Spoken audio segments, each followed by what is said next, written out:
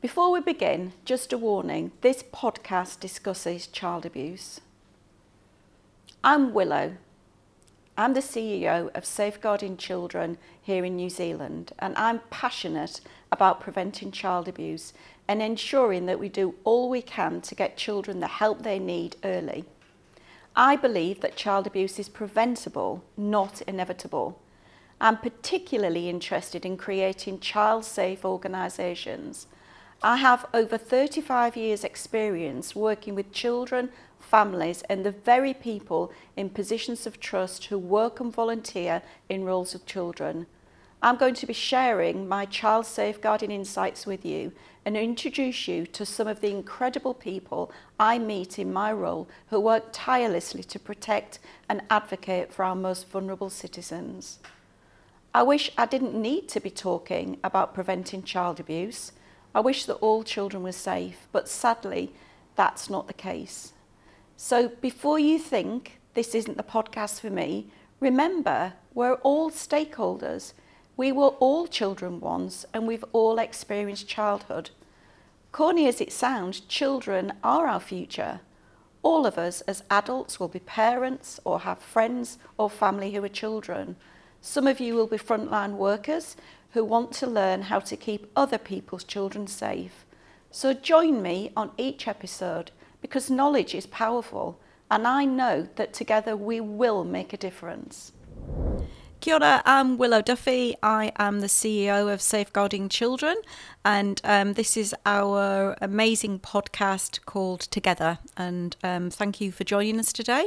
I just want to give you a bit of background about myself and about Safeguarding Children so you gain an insight into our kaupapa, which is our history and where we came from and how we were created. So let's have a look at that route. So my name is Willow. I am actually a registered nurse by profession. You'll hear from my accent. I'm from the UK originally. I've lived in New Zealand for 14 years, almost 14 years. I came over to New Zealand from England in 2009 with my two children and my husband. I'm actually a nurse by profession. I'm a nurse and also a midwife as well. I don't practice as a midwife in New Zealand, and I've got a postgraduate qualification as a specialist community public health nurse practitioner, and that was a qualification that allowed me to be a health visitor when I was working in the UK. So my background is really in health, and I've got a real interest in prevention, so preventing disease and illness from occurring, preventing complications in pregnancy, for example, ensuring that children are safe, making sure women and children are safe during the pregnancy. So I've got a really passion for prevention, and that passion for prevention led me to develop a real interest into preventing child abuse and neglect. So I came to New Zealand in 2009, and when I first arrived, I didn't think that I would necessarily having to be using my skills that I'd learned as a health visitor around keeping children safe, but it became very obvious through my work as a nurse in the community in New Zealand that there was a real lack of understanding and insight into what constitutes child abuse and neglect from the people that were working with children and families. And as I started to learn more about New Zealand, I realised that New Zealand has really very high rates of child abuse and neglect. So that interested me. It really interested in me, what was different about New Zealand to other countries, and how I could maybe contribute to the agenda of keeping children safe, if there was any ways that I could use my knowledge and skills that I'd brought with me over from England to benefit the children and families in Aotearoa, New Zealand.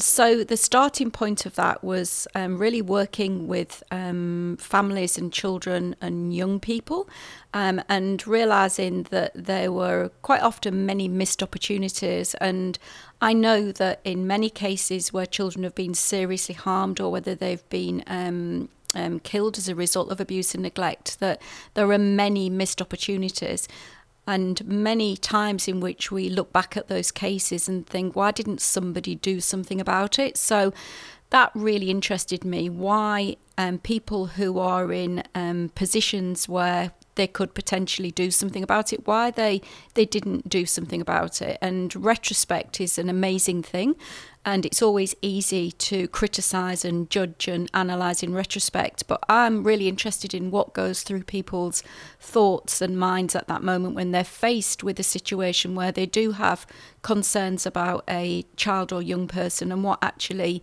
are the barriers to preventing them from actually taking action. So I was interested in what impacted on members of the public and family and whānau, what actually prevented them from taking action, but a particular interest in what prevented people that are in a position of trust, in positions where they worked or volunteered with children, and in organisations and in roles where members of the public would expect them to know what to do and know how to recognise and respond to child abuse and neglect.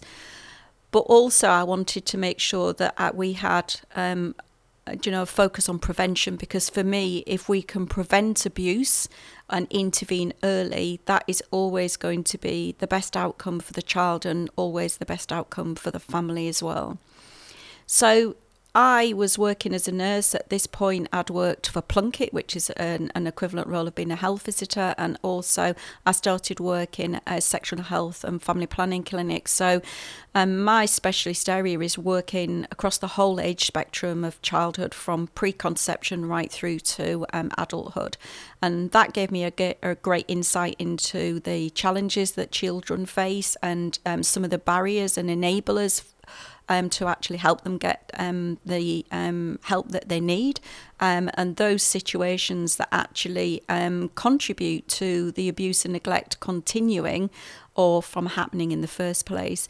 So I had colleagues of mine that were also interested in this aspect as well. So there was myself working as a nurse and two other nurses with a background in working with children and families, and also a detective from the child protection team in Nelson.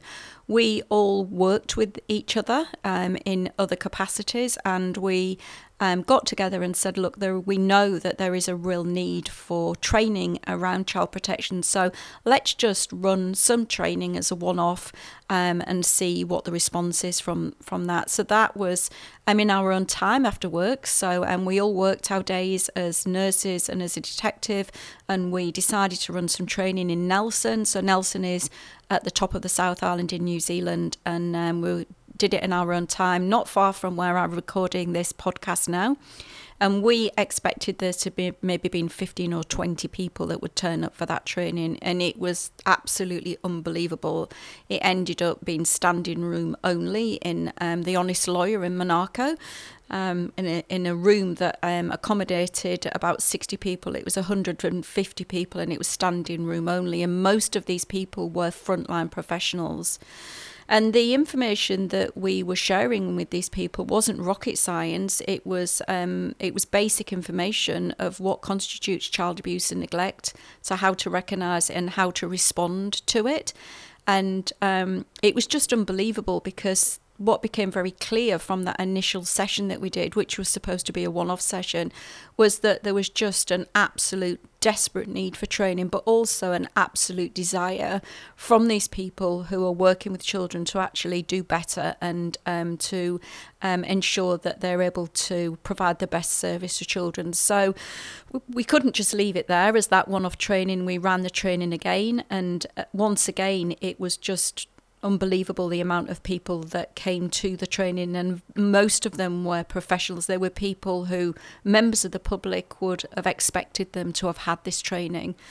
And we realised then that we couldn't stop doing it, that the need was so high. We all came from caring professions, and so it was very hard for us as members of the police force and also as nurses to actually step back and stop doing it when the need was so high. It just ran through the core of us that we had to continue. So we continued doing that in our own time after work. We travelled around the region. We did multiple trainings within Nelson, and then the call came for training further afield. So we'd get messages with people saying, everybody needs to know this training. This is a key component of what we should be doing in our professional development. And there was a clear indication that the government were not in a position to actually provide that training. So even though the need was high, the decision makers within the country were not actually providing that training. So it was really difficult to stop doing it when you saw the high need, but also when you heard the stories of the difference that it made.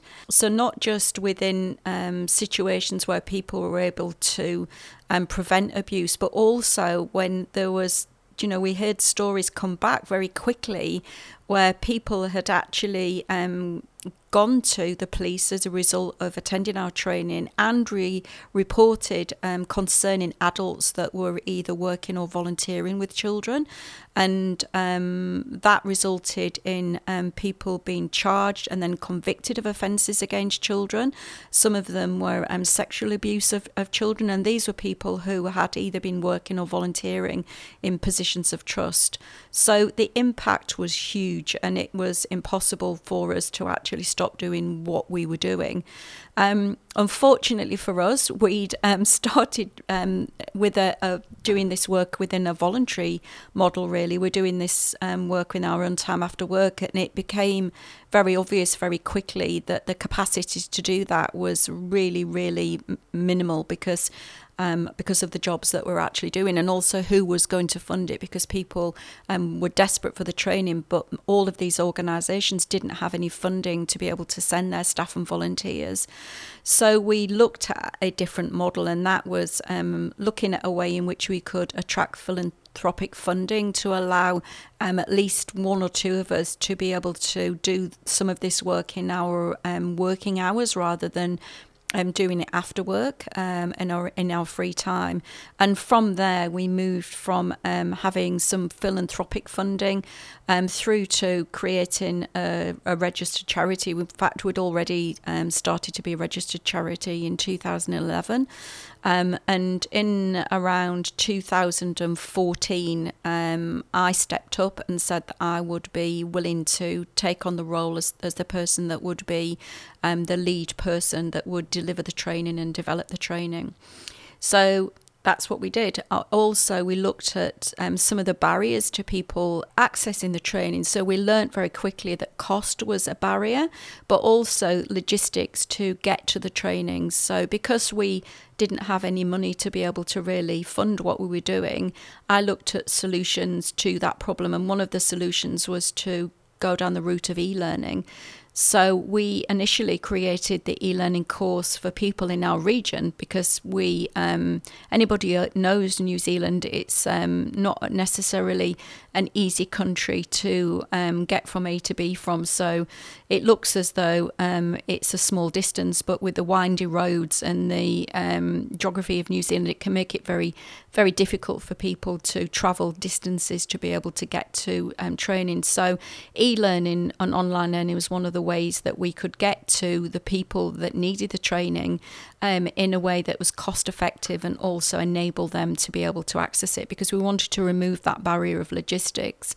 So the e-learning was developed. We worked with a web developer, and she created a very basic e-learning course that really was for people in the Nelson Tasman region.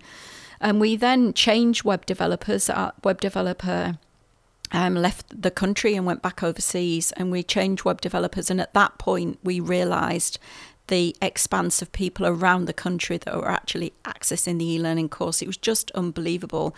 It wasn't just used in our region, it was used all over the country, thousands and thousands of people. So then we realised that we were really meeting a need and we needed to continue what we were doing. And also our very basic e-learning course and the server that we had was crashing due to the volume of use. So we've been very lucky. We've been funded by some great philanthropic organisations, and we also have a particular private philanthropic funder that we can go to with ideas that will allow us to meet the need and almost increase our capacity to meet the needs of the people that we serve. So we were able to get funding from them to develop a more sophisticated e-learning platform, and we're now on our third e-learning platform, and the one that we've got now is incredibly sophisticated. It means that we are able to have hundreds and thousands of users online at once. So we've gone from something that was very basic to something that was very, very sophisticated. So we've also gone from volunteers working in our own time to having one person that was dedicated to the role. And now in 2023, I've got a whole team of people that work with me and are my colleagues at Safeguarding Children. So some of them are subject matter experts. So some of our team members have expertise within different aspects of child protection and child safeguarding. So I've got somebody that specialises in health. I've got a background specialising in health as well. We've got other subject matter experts and consultants that work with us who are specialists in the social services sector, in the education sector, so and also more recently in the faith sector. So we have subject matter experts that are actually part of our team. They're employed, they're part of our Safeguarding whānau, and they develop all the content for our e-learning courses and all of our face-to-face training and all the webinars that we run as well. And then we have a team of people that work behind the scenes that we could not do without, that make all the magic happen. And they are just the most incredibly talented group of people that are admin assistants and people that work in our accounts department that do all our bookings and event coordination.